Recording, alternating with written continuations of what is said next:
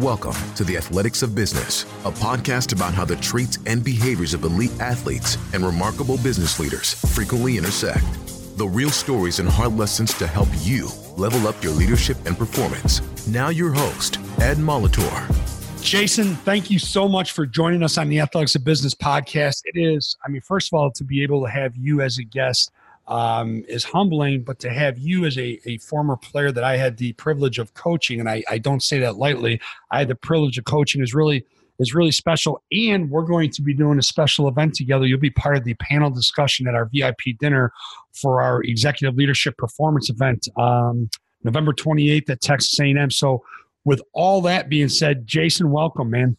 Thank you again, Coach, for having me, man. It's been good reconnecting with you, and appreciate you having me on your podcast. Oh, the pleasure's mine. It's funny reconnecting. It's been 20 years, okay? And if anyone out there in this world thinks that relationships aren't what life is all about and what business is all about, they're missing the boat. Because honestly, you and I picked up right where we left off. We probably, first connected on the phone about 5 months ago? Something like that. Maybe not even that long ago. Yeah. And we just picked up and lost track of time. And I'm just excited to have you.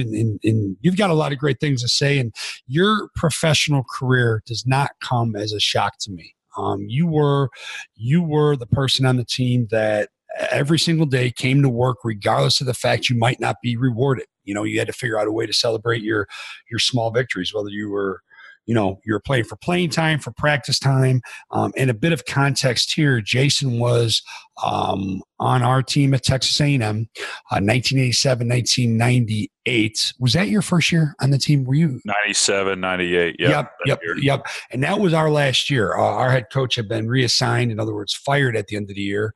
And an incredible man. I know he had an impact on your life, and you still, despite the fact we are going through collectively a really challenging time, and you were individually fighting to get your respect, you still found a way every single day to bring it. So I appreciate that. So thank you for that, Jason. Well, we you guys, Coach Baroni, Coach Mosier, yourself, you guys gave me an opportunity that honestly was just another paving piece in my career. And I always have appreciated that, even though we only got to spend a year together.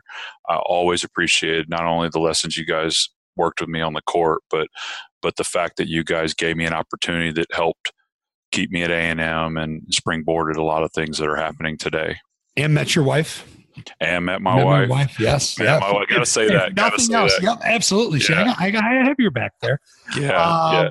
But hey, let's talk about your professional career. It's pretty amazing how fast you moved, not just up the corporate ladder, but geographically as well, and to different cultures, different thought processes. Can you share with us, and I'm going to get out of your way here, just share with us from the time you left, you graduated from A&M to now, what your professional career has consisted of, and who you've been with and what industries you've worked in.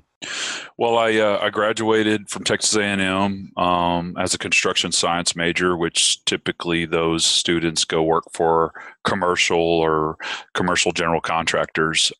Started off with a company, West Coast-based company that had a Houston office. Worked in Houston for 2 years as what they call as a project engineer. Got an opportunity to go work with the vice president out in the home office, San Francisco Bay Area, and thought that was going to be a good opportunity for me to kind of get some exposure to the corporate office, the largest division at that time in the company. Worked my way up, was a project manager at 28, which was unheard of in some respects. But my first project was $70 million. So they didn't give me a gas station for the first time. They gave me that. And then unfortunately, the housing market crashed, and that completely impacted our company because we were doing a lot of high-rise residential projects. Got offered an opportunity to move to San Antonio. The company had purchased a division, purchased a company and created a division in San Antonio, and had some connectivity issues, bridging the gap between San Francisco, the business culture that had been developed on the West Coast, what was going on within that company. They figured they'd move a Texas boy down there who spent 10 years in California building projects. They thought that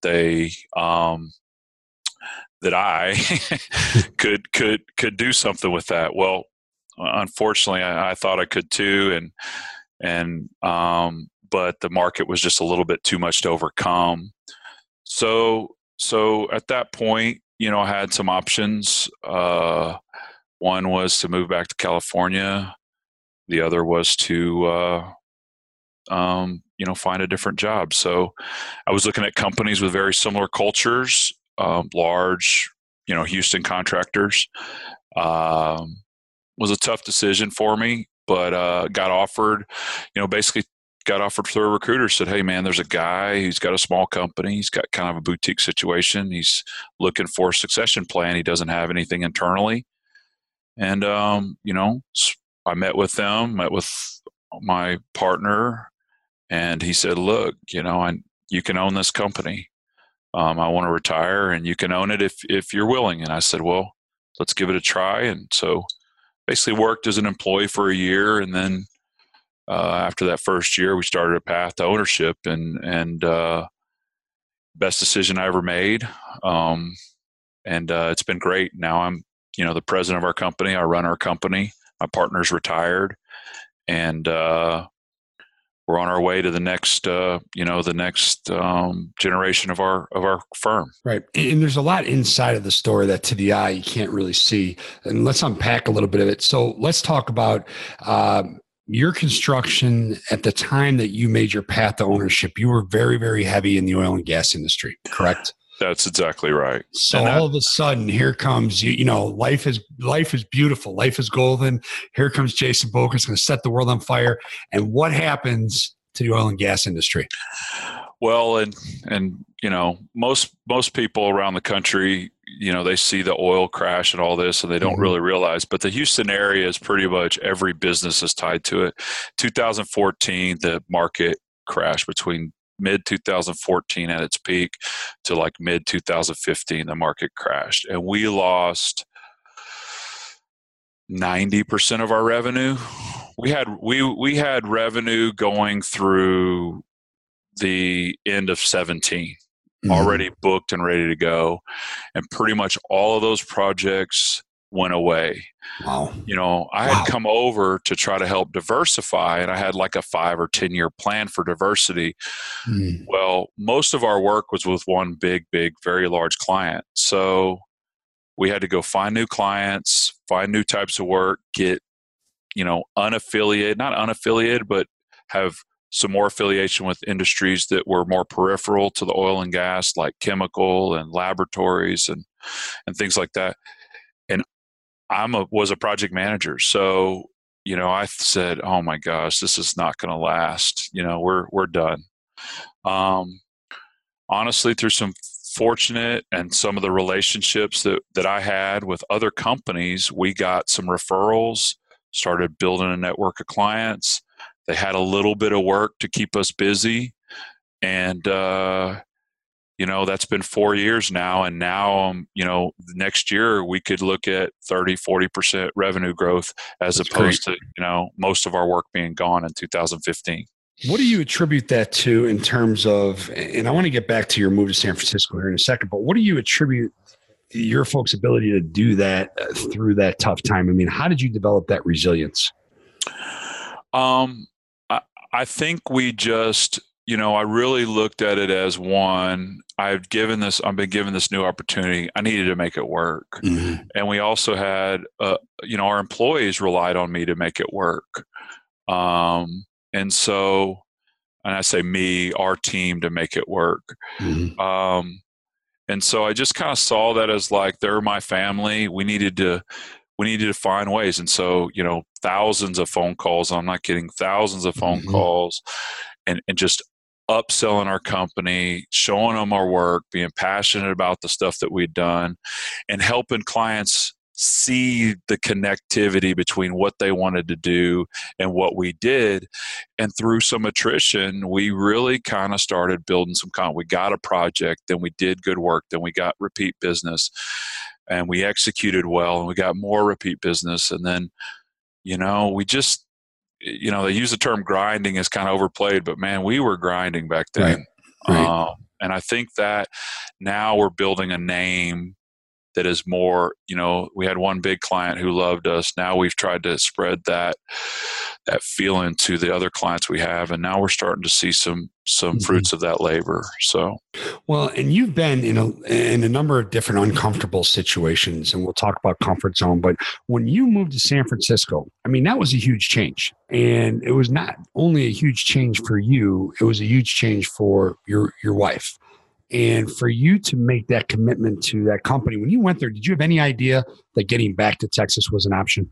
No idea. Matter of fact, we had moved. My wife was looking to get her job relocated.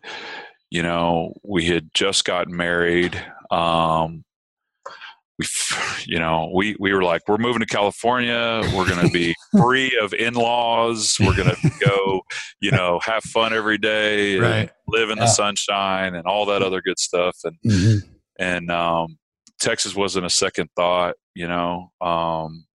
at that time. And I was going to go run this $2 billion a year company one day. Right. Like that was the way it was going to be. Mm-hmm. And the reality is that, I was kind of on that path, and then, life just threw me curveballs and changes. And I started to realize, look, man, the opportunity to be back in Texas, my family had been traveling for 10, 11 years to come see us. Mm-hmm. We needed, we were close. I had 3 young boys at the time. We were in San Antonio. We were almost there. And it was like, it just felt like the right thing to do. Right. In addition to the professional side that I thought would be another challenge. But, everybody made it work. My wife, she's the rock that we kind of all stood on. Right. Over through all that time. And honestly, she supported me in everything we ever did professionally. Everything I've ever done. Mm-hmm. She has said, trust you. Sounds good. And that really helped alleviate a lot of the stresses with some of those decisions. Right. Now, your experience in San Francisco, obviously a much different culture. The thought process, the work ethic. I mean, that all the experience out there, how did that prepare you to lead your organization now? All the different things that you were exposed to, that you got exposure to, how did that prepare you to lead the different types of folks that you have today? Well, the good thing about the things about San Francisco is, one is I was working for a huge organization that had been around for, I think, 100 and something years. They had been developed over time. They had a lot of systems and processes and things to help people grow and mentor. And then if you had that right personality combined with all of those systems, you had a real shot at growing. So you take and you go and you're trained, you see how this organization works, you're exposed to presidents, vice presidents, the executive board. All that does is reframe the context of what you see this industry as. You're not building a house and worried about a house. You're building, tens and hundreds of $1 million a year projects that, quite frankly, end up looking like a small business in and of themselves. And so when I came to our company, which was much smaller, I had built projects that were twice the revenue that we had ever done in 1 year. And I think that pretty much I think that established, being out there established a lot of foundation for the confidence that I had in coming in and saying, okay, this is not like any other project. I mean, this is just like any other project that I've built. Mm-hmm. We've got people, we've got a goal, we've got a deadline, we've got budgets, we've got pieces to this puzzle that we need to be aware of. And I had been exposed to that. We called it a project, but quite frankly, it's just a business. Mm-hmm. And so I think that really made a huge difference in my ability to kind of come in here and look at things differently and say, you know what, this is not any different than what I've already done. It's not called the same thing. I'm running a company, not running a project, but it's very similar and manageable for sure. When you work with your people now, and I'm going back to the comment you made about reframing your context, okay? When you reframe the context, for your people now, and you get an idea of how it looks, and they realize what it takes to get there, and that gets them outside of their comfort zone. And you and I have talked about this. Can you speak to how significant it is to operate at the edge of your comfort zone on a daily basis so you can work towards maximizing your potential? Yeah. Well, everybody is people's comfort with anything is probably a byproduct of their experience, right? So if you can expose people on a manageable level to things that they're not comfortable with, but continue to develop their experience tool belt, then they without you doing anything, they start to see things differently. We start, when we're trying to build a person and build a person's confidence, maybe we expose them to a project that they're uncomfortable with, or a tough owner, or a difficult team, or whatever the circumstance is, and they're uncomfortable in that situation. What we try to do is show them all the experiences that they've had over the years on a micro level, and say, look, you've already been there. You've already done this. You've already been in this situation in a different scenario, but now all these pieces and all these experiences that you've had are now should give you the confidence to go forward. They definitely give me the confidence to put you in that situation. So you need to see that. And quite frankly, you're not necessarily going to change their mindset right away.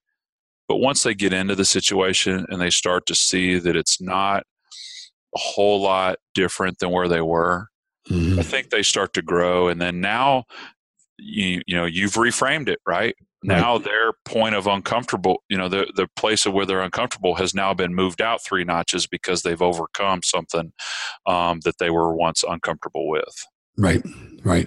So how does that speak to your culture at Benchmark Houston Builders in terms of you want them to increase their level of self-confidence, when it comes down to decision making?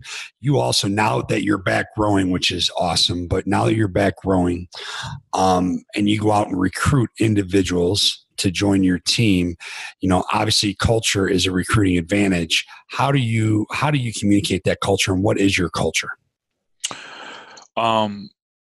We try to tell new employees and even our existing employees, we try to reinforce that, look, this is your company. This is your company. This is not my company. This is your company.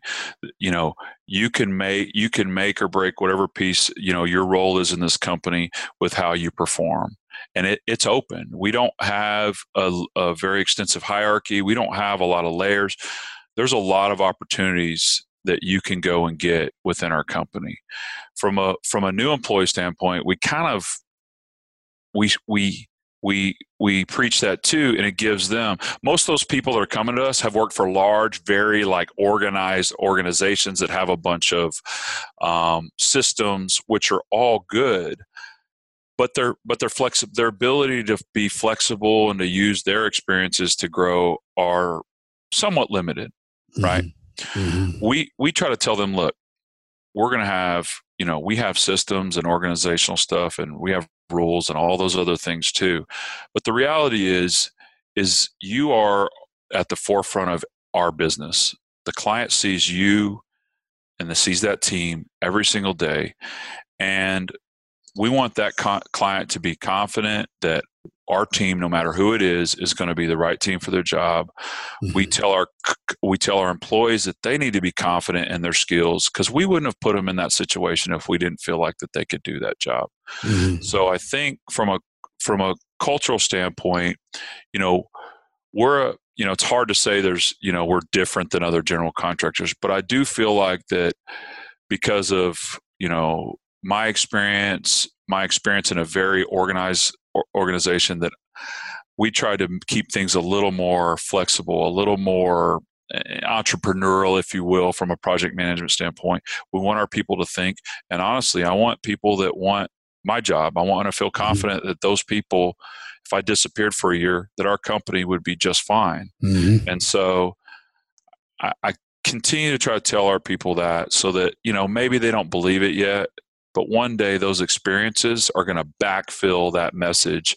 And then those guys are going to just, then our company and our culture are somewhat preserved. And then they can transfer that to the next wave of people down the road. Right.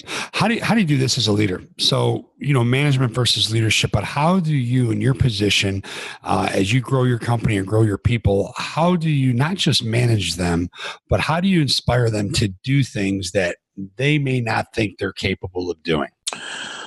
I, sometimes you try and fail, but I think the reality is you've got to be a little bit sneaky about it. You've got to put them in small situations where they're going to be challenged, Mm-hmm. and then you've got to continue to refer back to those successes and continue to reinforce those successes. And if there was failure, you need to get the takeaways out of that failure, and you try to show them, hey, look, this is why this didn't work out, right? And both have an equal place in someone's growth.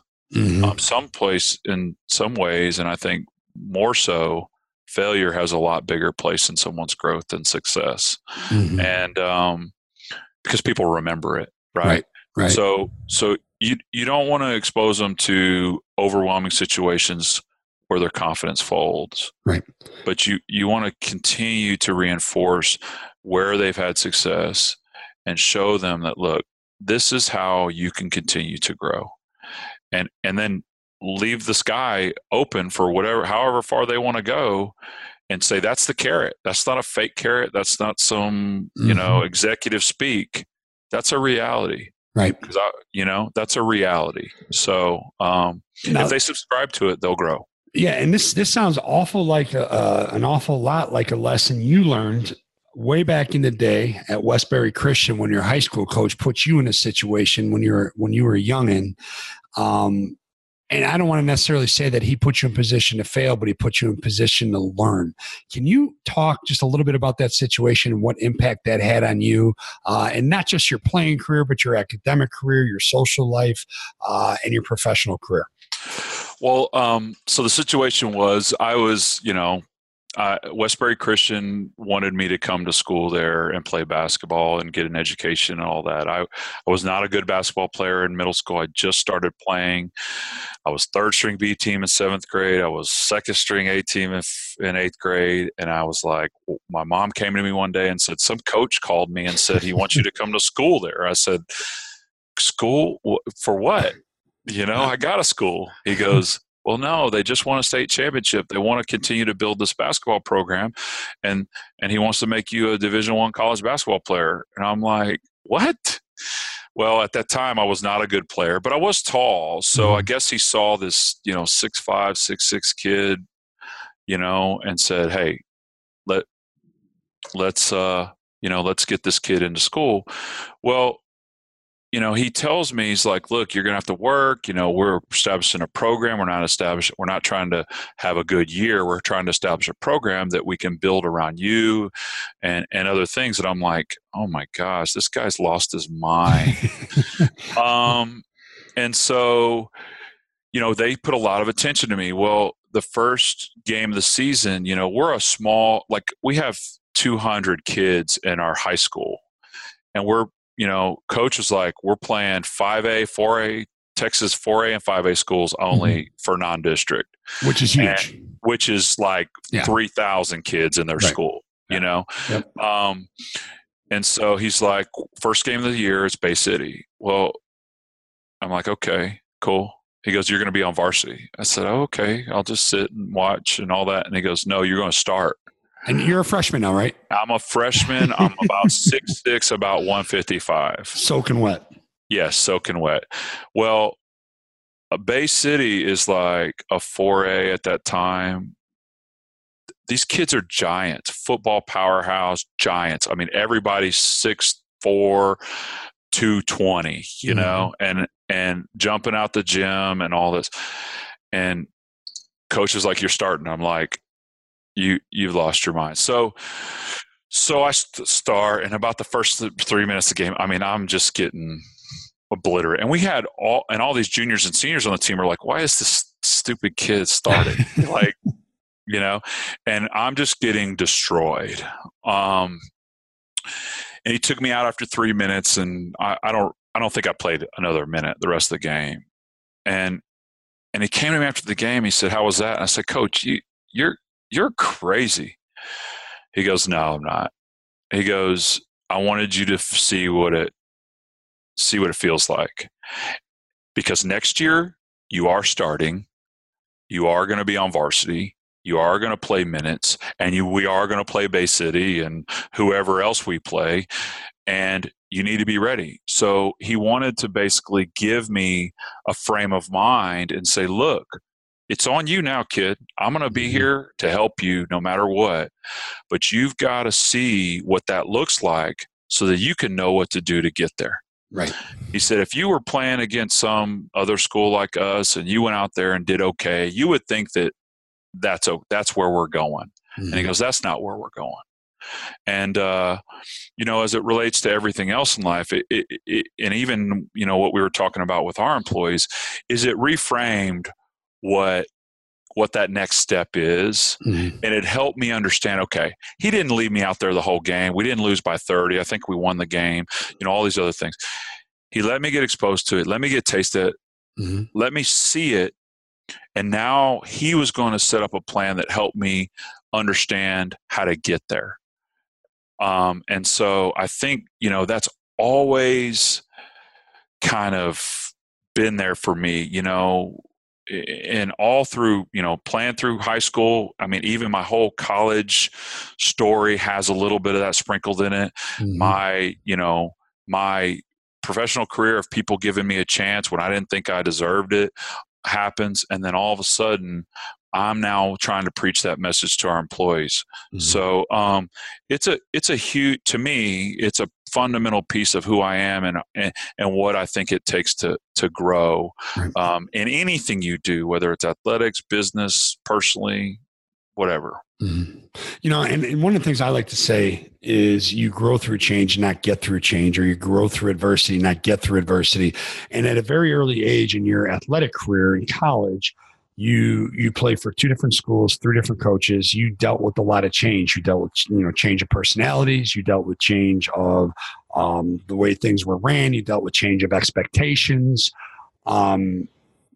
Is that something you developed, that the ability to not only just to be able to deal with the change, but to improve and to get better and come out on the other side of the unknown and unexpected and fear a better person? I think when you look back, you can always glean a lot of that out of every one of those things.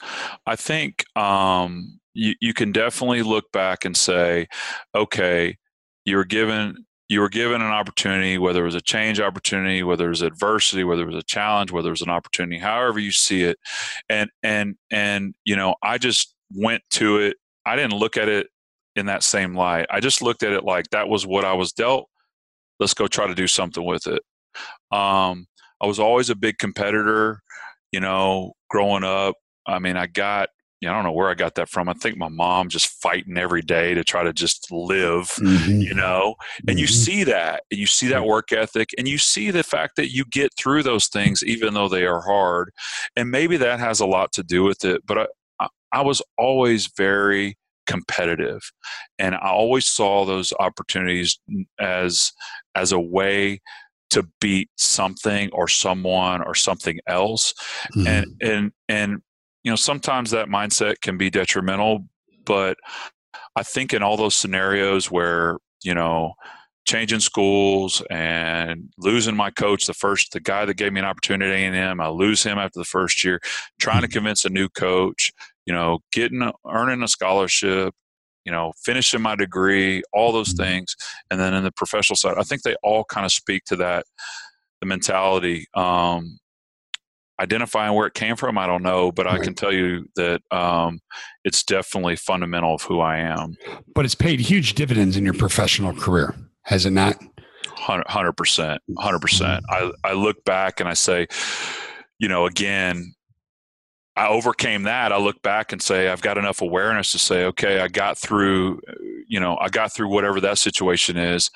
I can get through this next thing. I know how to, map out a plan. I may not be prepared fully, but I know how to map out a plan to kind of go to the next step. Some of those decisions, those opportunities are kind of luck or opportunistic, but you kind of just make the most of what what comes your way. Right. Um, So let me ask you this. So you walk into, I mean, I got a couple different scenarios. I'll give you a real easy one. You walk into the basketball locker room at Texas A&M and Reed Arena right now, okay? And you sit there and you've got every single member of that basketball team sitting in front of you. And they say, Jason, give us one piece of advice. It has nothing to do with basketball. Maybe it has something to do with the behavior skills and things of that nature. But give us one piece of advice where these young men and the women's team sitting there too, and these young women can be successful in their professional careers regardless of their walk of life. Oh, that's a good question. And I won't have a real eloquent answer other than I think that if you remain consistent in a path and you remain confident in your ability and you put the work behind that confidence, it doesn't matter what situation is presented to you. Your success will continue to develop and grow. Whether it's monetary success, professional success, athletic success, whether it's marital success, your faith, anything like that, I think you get what you put into it. And recreating boundaries each step along the way. Mm-hmm. Reset your boundary. Do not get complacent in where you're at, and do not settle in to where you're at. And it doesn't always have, professional success a lot of times is all driven by wealth, financial success. It does, pay attention to success in whatever form it comes and continue to reframe it each time you reach a milestone. That's how I would feel. That's how I feel. And I think that anybody who's young, who wants to do something in this world should subscribe to a mentality that has something along those lines with it. And someone raises their hand in the back and says, but Mr. Boeker, don't you know I'm already successful? What's harder, sustaining success or getting to this level? And I think you almost answered that, though, when you talked about recreating your boundaries and reframing it. I would say getting there is the fun part. Sustaining is much harder. Yeah. To me, sustaining, because you're supposed to, right? Like you're supposed to be successful now, right? Yeah. That's right. Right. And guess what? Everything catches up too, because there's other people in other situations, all that are doing the same thing coming up. So, I would say that sustaining it is it's much more difficult and than getting there. So while you're sustaining success and you focus on not just surviving but thriving and really still growing the business, you have to reframe things. You have to set certain or different benchmarks, and there was no pun intended in that. Yep. Okay, but you need to do that because it's. If you want different results, you have to do something differently, right? Otherwise, you're just going to stay stagnant and stuff like that. How are some of the ways you do that inside of your business? Well, one is the nice thing about our business is that it's always dynamic. Now, I won't say that technology or all these other things have a tremendous amount of influence on our business, but I will say that the product types are always evolving. I think the relationship side of our business is extremely important to our growth. And I think that maintaining those relationships is constantly changing.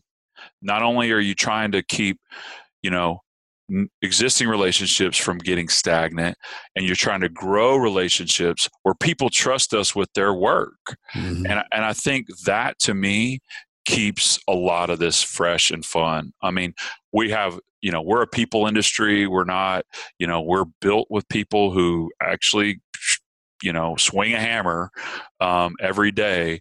And I think the people side of it, all the way up to the decision makers that we go to for work, I think the fact that those relationships are constantly evolving and growing give me a lot of personal satisfaction. And it keeps it fresh. I mean, while the work looks the same, the relationship is growing.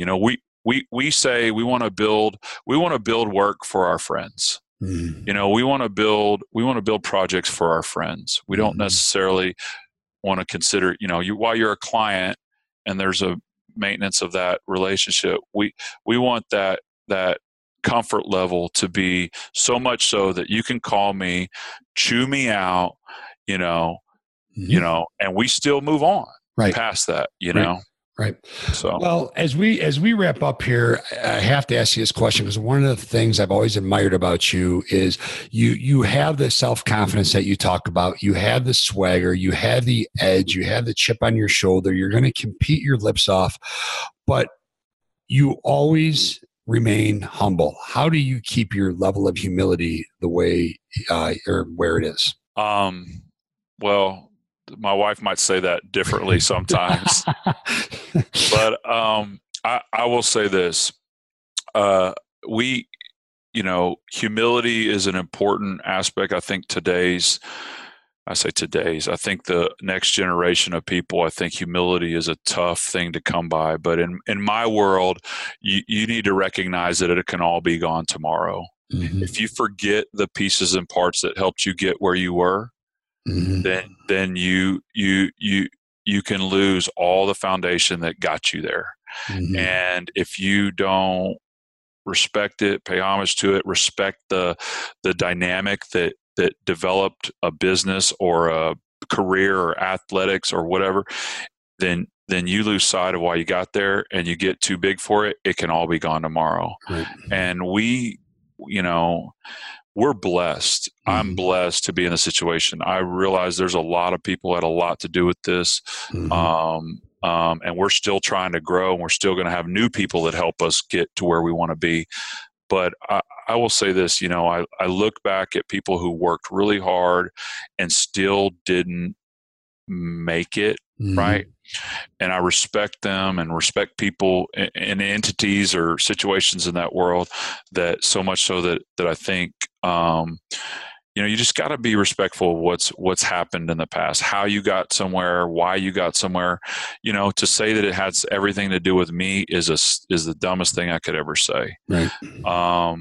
And we have employees that make this happen every day. Right.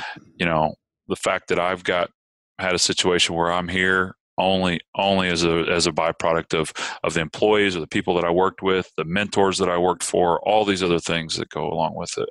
Outstanding. Well, Jason, thank you for your time. I mean, you've been more than generous with your time. How can our listener find out more about you folks? What social media places can they go to, website, etc.?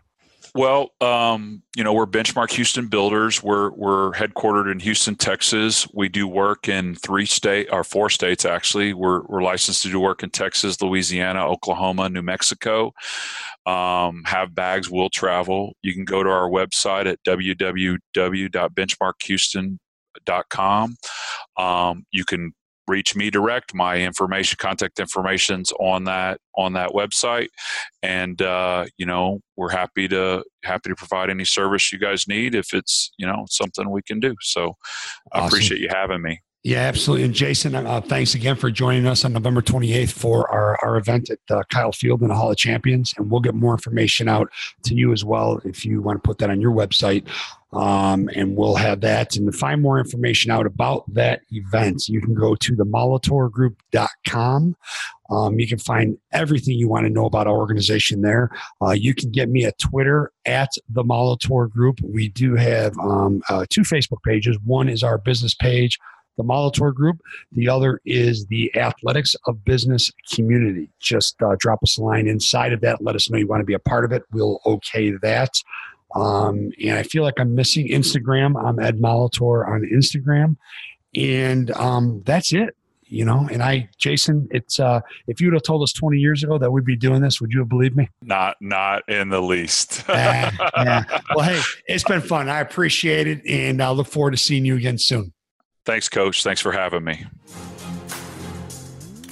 Thank you for listening to the Athletics of Business. Be sure to give us a rating and review so we know how we're doing. For more information about the show, visit theathleticsofbusiness.com. Now, get out there, think, act, and execute at the highest level to unleash your greatness.